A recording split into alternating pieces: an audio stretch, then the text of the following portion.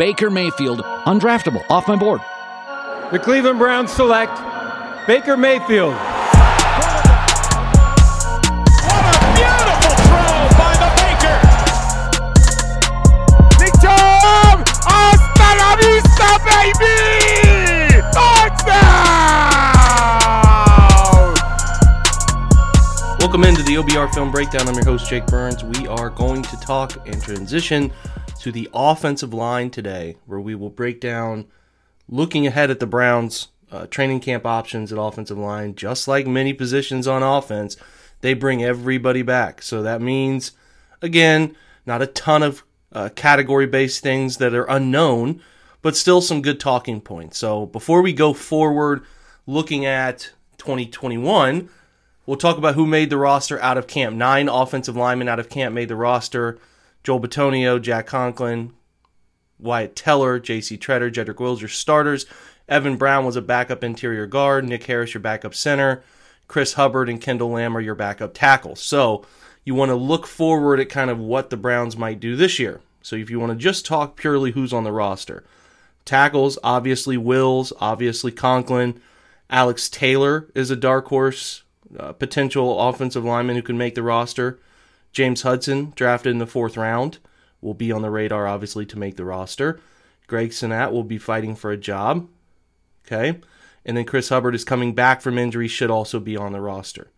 Now you look at guard. Drew Forbes comes back after his time spent on last year's COVID list. Some high expectations for the young player out of Southeast Missouri State.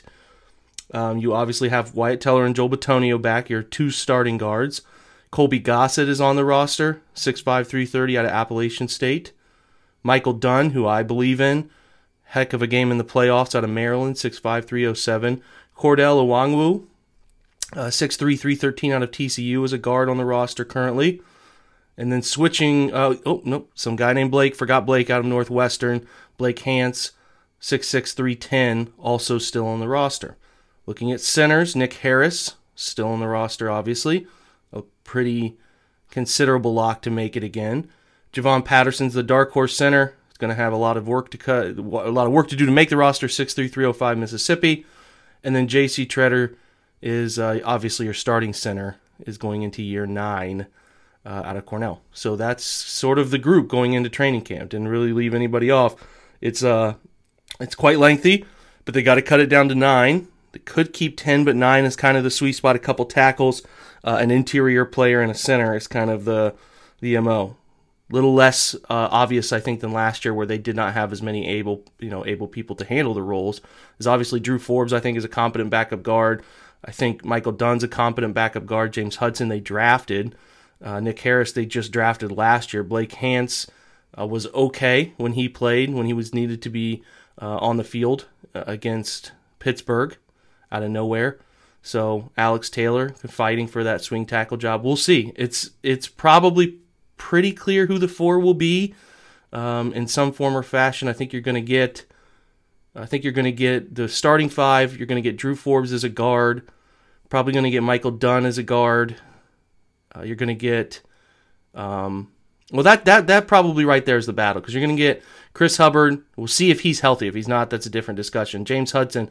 The battle for the 9th spot might be Michael Dunn or Nick Harris kind of fighting for that role. I guess you could consider Drew Forbes, but I sort of see Drew Forbes as a lock for the roster. So it's going to be tight. I mean, if you're going to keep 10, we'll see if they keep 10, but definitely that Michael Dunn, Blake Hance, Nick Harris, who's going to be your 9th guy, could be an interesting battle. I think Nick Harris' center experience has the leg up, but sometimes you can't deny talent. Not Blake Hance.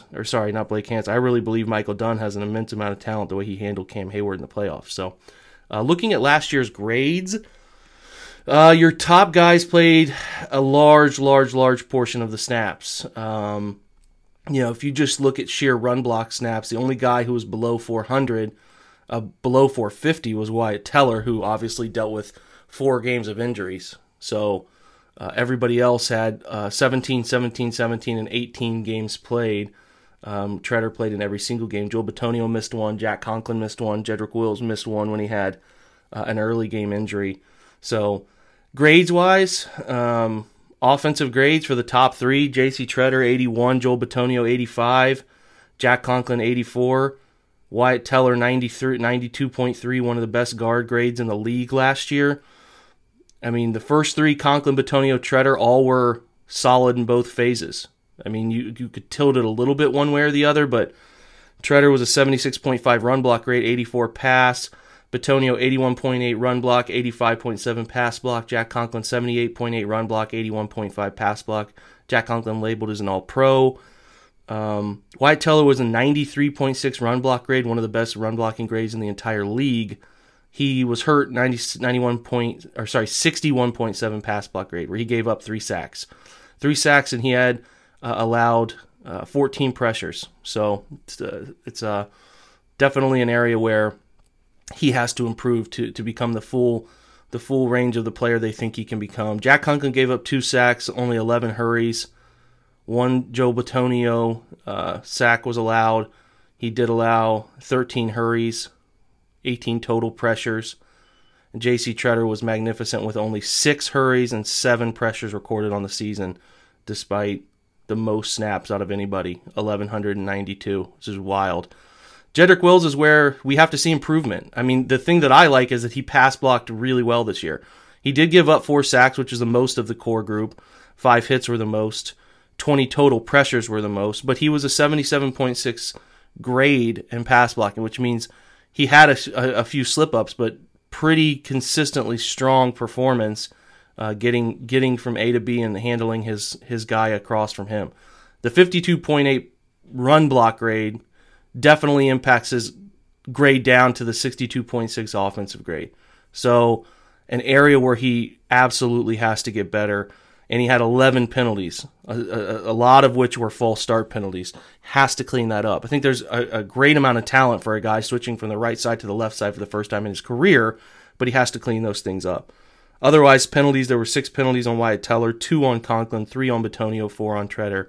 So, again, your top 3, pretty damn talented, and you throw in Wyatt Teller, who's expected to get another contract, and you have 4 ridiculously talented linemen, and then we think we know about Jedrick Wills' talent, which is, in my opinion, it's immense, just raw talent. He's got to keep getting better on the left side. I think that can happen for him. Chris Hubbard, 71.9 overall grade, 64.9 in the run block, 78.3 pass block grade, which was great. In 8 games he played, 290 total snaps. He had 224 right guard snaps, which is a big change for him.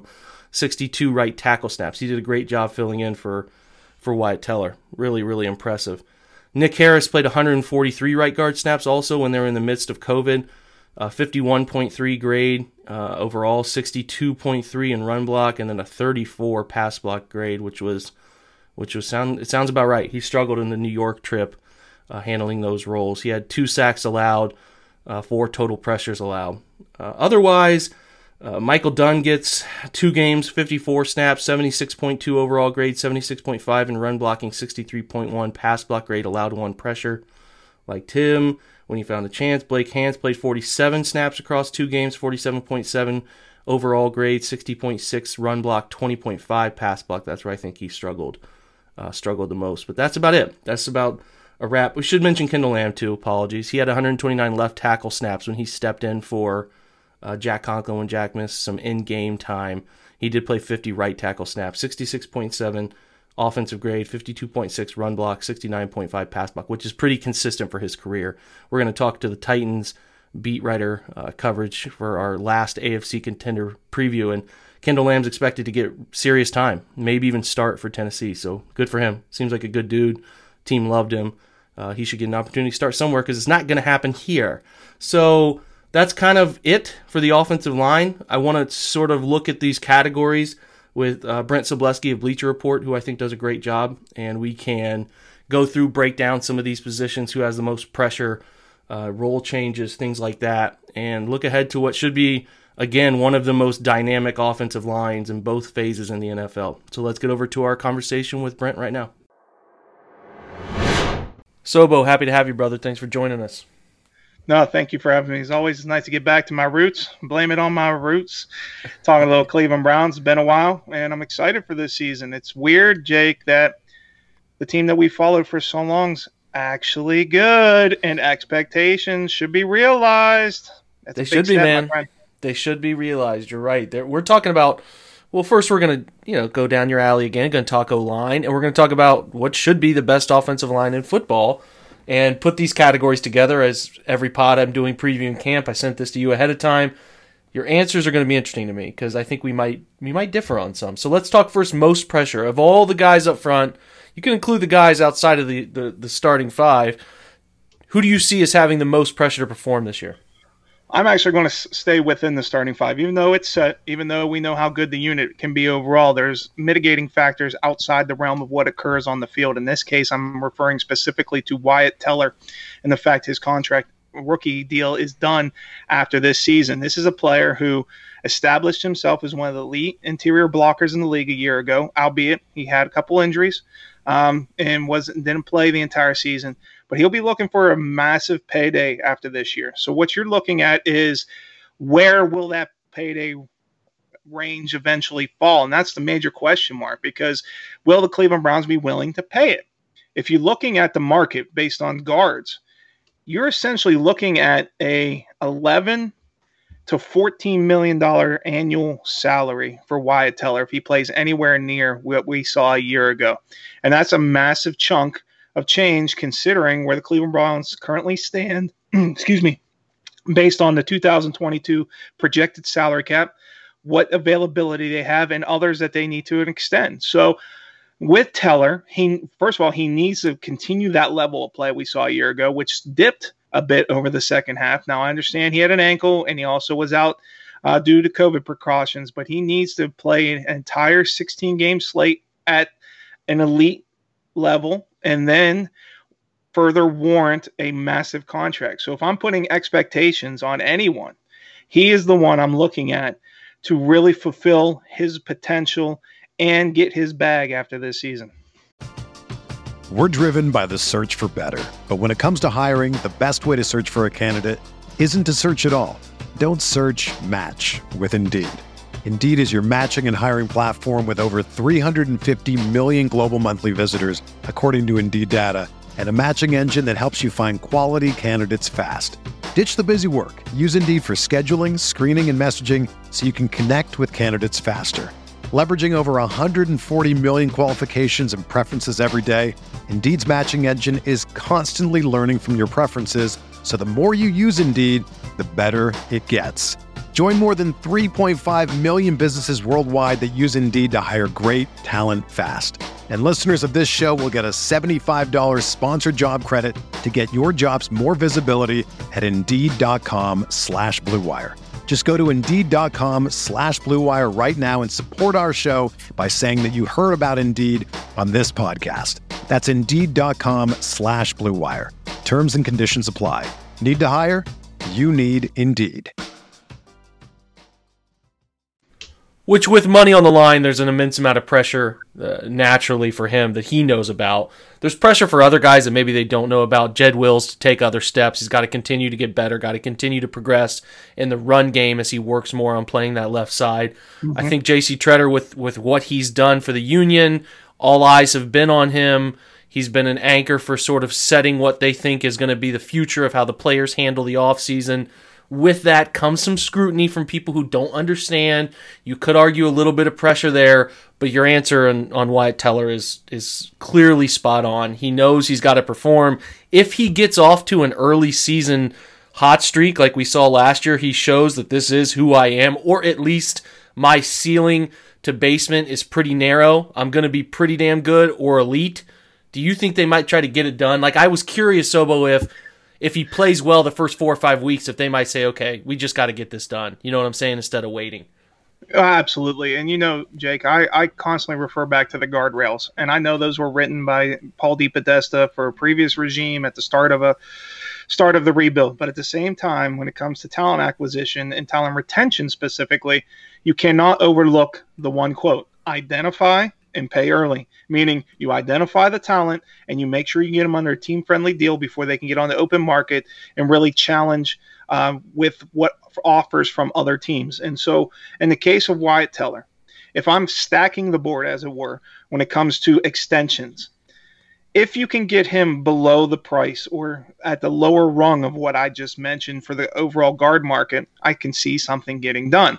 But if he starts pushing into that upper tier and his representation wants to go much higher than what we're discussing, that's when it becomes more difficult because you got to prioritize. And that's going to be the word moving forward with the Cleveland Browns for the next few offseason. Prioritization. You're looking at Baker Mayfield, Denzel Ward, right? Nick Chubb. We all forget about Ronnie Harrison's going to be a free agent as well. Mm-hmm. These are 5 key components to what they can do moving forward. And the likelihood of all of them signing extension is probably pretty slight.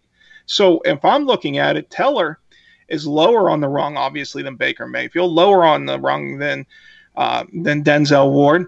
Now you have to start questioning, how are you going to put that money into Nick Chubb? I'm not sure if you will. And that's the decision the team has to make. Will you continue to invest in your offensive line, which I believe they will do, but not necessarily financially. We've already seen them go out and invest and sink multiple draft picks in the offensive front. And when you have Bill Callahan and Scott Peters and their ability to develop talent, maybe you let Wyatt Teller walk. And I think that's a realistic possibility, despite the fact that he could be one of the best guards in the league once again this fall.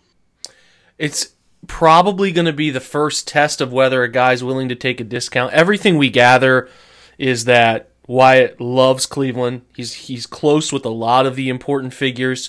His, for better or worse, his wife is in that sort of clique of the important, wives around that team. It's a thing. It is, and how comfortable a family is. So when they sit down and look at this and say, we would prefer to be in Cleveland, if it's a couple million less, we'd rather stay in Cleveland than go to Houston for more money or something or the other. So I think, I'm not positive on this, but just a hunch that this could be the first time where we see somebody potentially look at maybe taking a little less, like you're talking about the lower end of the spectrum on what a guard makes. It's possible. Don't know if that'll happen, but I think it could be a test for that sort of thing. Let's talk breakout candidate. Could be any of the 5 or some dark horse candidates that have future roles who could slide into one if need be. Well, I'm going to name 2 here. I'm just going to name one quickly because he makes the most sense of the established starting 5, and that's Jedrick Wills. You mentioned exactly why. Look, I posted this morning on Twitter. He had the highest pass blocking win rate among rookie tackles last year, which is fantastic, especially considering the circumstances, making transition from right to left side. But he was a disappointment in certain ways in regards to the run game. We want to make sure that he continues to get his head crossed, especially on the backside, finishes blocks, not falling off of certain assignments. And so he can definitely improve in that area. So I'm hoping to see him take the next step forward. I think he will. Young, talented player that will be far more comfortable than last season. But if I'm looking at someone just within the overall group, I think can step into a bigger role overall. I've been a fan of Nick Harris since the moment they drafted him. And I remember telling you, Jake, that he is the absolute ideal fit as a center in the outside zone scheme.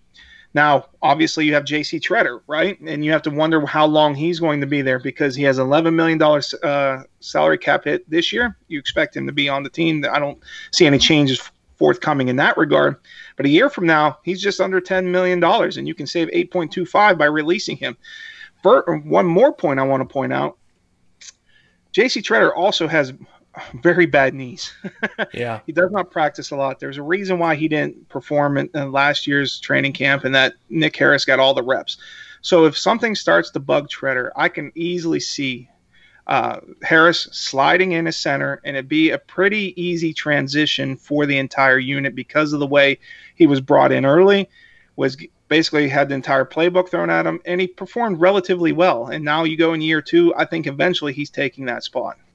Yeah, I like it. I certainly think a guy, if the Browns had pretty strong offensive line health collectively last year. They were Teller missed a game, that stretch of games, but I think Jed Wills missed a game where he came in. He started it and missed it, I think, week 1, and then it happened later in the year, too. It happened in the playoffs, I believe, right? And now the Chiefs game, didn't he miss most of the game? Or I could be off on that. I don't know. One of those games. And then, COVID hit, all of it. But for the most part, they didn't really lose anybody long term. So that could happen. O-line luck swings seasons, and you need guys who are ready to step up. Nick Harris is a great option. I also think Drew Forbes has real breakout potential. People started to really like Drew. I thought he had a pretty strong training camp. in preseason his rookie year. Obviously didn't get many opportunities his rookie year, but was ready to come in last year and compete. And I don't think he was going to win a job by any stretch of the imagination, but as a guy who can play along the interior, play those guard spots that can be interchangeable, I think he has a real chance. If somebody, knock on wood, were to be lost, he can step in and fill some roles, and I like his athleticism. I like his upside. So between Nick, Drew Forbes, I think you got really nice interior options. We'll see what James Hudson can be on the outside, but that is those are good candidates. There's highlighted new roles. There's something we talk about. I'm not entirely sure if there's a new role, which is good. I mean, we talked about this. I'm sure you've talked about it. I've talked about it. They're not replacing anybody. It's a rare thing to not be replacing anyone on your offense from year to year, and that's what they're doing this year. So it's tough for these new roles, but is there anything that pops out to you there? Well, I'm curious to see how the swing tackle is going to work out this during preseason because, and we'll get to this here shortly in the next question, but with Chris Hubbard, considering his salary cap and coming off injury, and you have two young options in Hudson and Alex Taylor, I really want to see if one of those younger blockers can really usurp that position as the swing tackle. I think Alex Taylor played relatively well in the preseason and through training camp, considering, he was obviously a project coming out of South Carolina State. To me, I still thought he was a draftable talent. He performed well at the Senior Bowl, a guy that you look at physically has all the tools as long as you get him coached up. He's a guy that I think can play left or right tackle if need be. So I'm looking at him and Hudson and what Callahan can do with them and seeing if they can step up and maybe push one of the older veterans off the roster entirely. Yeah, that does build to what we talk about next, the trade candidates. I definitely think it depends on how Chris Hubbard comes back. I think he's one that could potentially be looked at. Is there anyone else that stands out to you, or is that kind of the end of the line there? That's the main one. I mean, there's guys like you want to see Forbes, obviously, like you mentioned. Blake Hance, how is he going to perform now? He's actually with the team, not just being pulled off of a practice squad right before the playoffs start and having to drive across 2 states just to make sure he's part of the roster and then play well against Cameron Hayward, which is just a wonderful Cinderella story. So, I think the biggest thing when it comes to this year, what's going to be amazing is we know there's talent, we know there's depth, but how is it going to shake out based on the actual opportunity to get quality reps, quality preparation, and just basically get into the swing of a normal NFL offseason? And we'll learn more about guys like Taylor and Hance and Michael Dunn and Drew Forbes, who opted out last year. So that's what I'm most excited about because we know what the starting five is going to look like. We need to know what that next tier is, especially when they want to start moving on from guys in the following offseason, because that's going to become a reality sooner than later.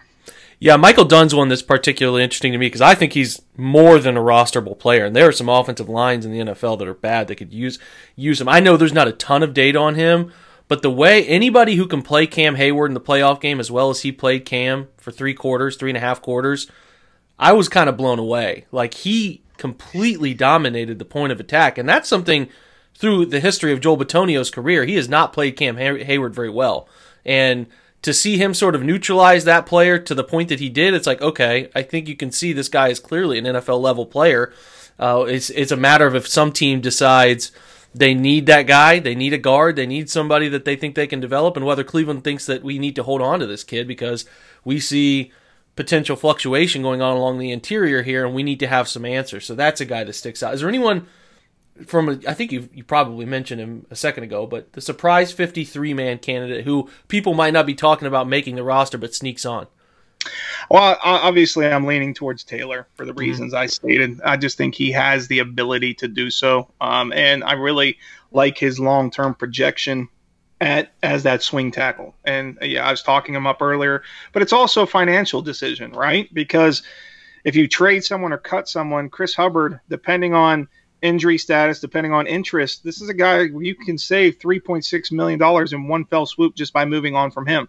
Now, the question is, as a team and a coaching staff, are you comfortable moving forward with Taylor in year 2 and Hudson in year 1 as your tackle options if anyone were to go down? That's something Bill Callahan has to answer. But if they do perform well, specifically Taylor, I think he's someone that could really push Hubbard off the roster and really create a niche for him that maybe some people aren't expecting.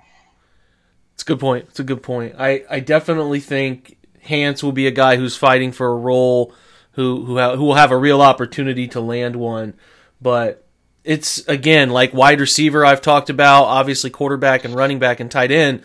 Most of the roster guys are pretty clear cut. There'll be some infighting that can happen there, but it just seems like this team is relatively ready to come back and be pretty similar to what we've seen from an offensive standpoint. So, Taylor's one that might be a surprise. Is there anything else on the O-line you want to add before we go, Sobo?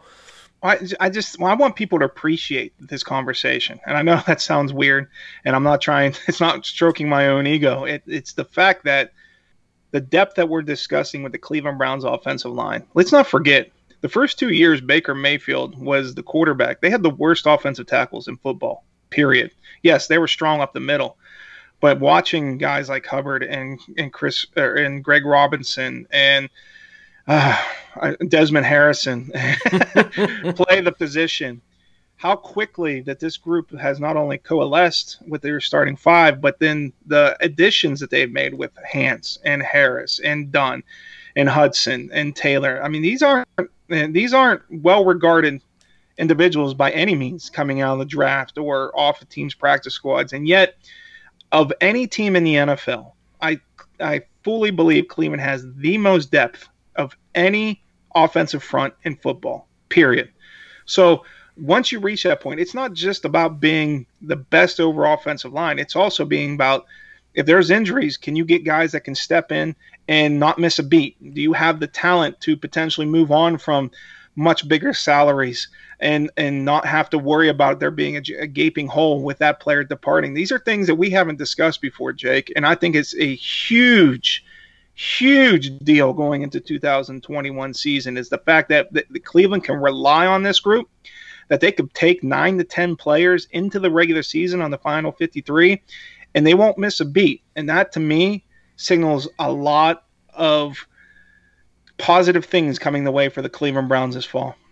It was the same thing we said at wide receiver, which has been so deprived for so long. To have guys on your practice squad like Derek Willis and Ryan Switzer and some of these others, it's like, man, you're kind of spoiled. I mean, I know you can always complain and pick apart, and we want this guy, that guy, or the other, but they've got guys who are all NFL talent players, and they've had years for so long where the fringe of the 53 were guys that nobody else in the league wanted. They're going to have some people that they can genuinely trade for picks because people might want to avoid going on waivers to try to get those guys. So it is quite the 360 from what we've seen. I guess it'd be a 180. But otherwise, with 360, we're in the same place. So, but we don't want to do that. We want to go somewhere else. So it's a 180 from where they've been in the past. Thanks for joining me, man. No, thank you for having me. And do that 360. Be excited. Spin all the way around. We will. Thanks, guys, for listening. Hope you're having a great weekend. If you're listening to this on Saturday or Sunday, we're going to provide another bonus content podcast tomorrow. Again, the last AFC Contender Series. Put that up. I appreciate your guys' time listening to this podcast. Reminder, join us and subscribe to Twitch. We're going to be there for all of our live OBR coverage very soon. Just a matter of 2 weeks. Training camp's coming. That's when we're going to have it up. Pretty excited about it. You guys should join it. Some creative ways we can interact on the live streams pretty much every night. 6 out of 7 weeks is what the plan is right now. We'll see how that goes. Pre-game, post-game shows should be a blast. Again, appreciate you joining. Have a great weekend with family. Have fun, stay safe, and as usual, until we talk next time, go Browns.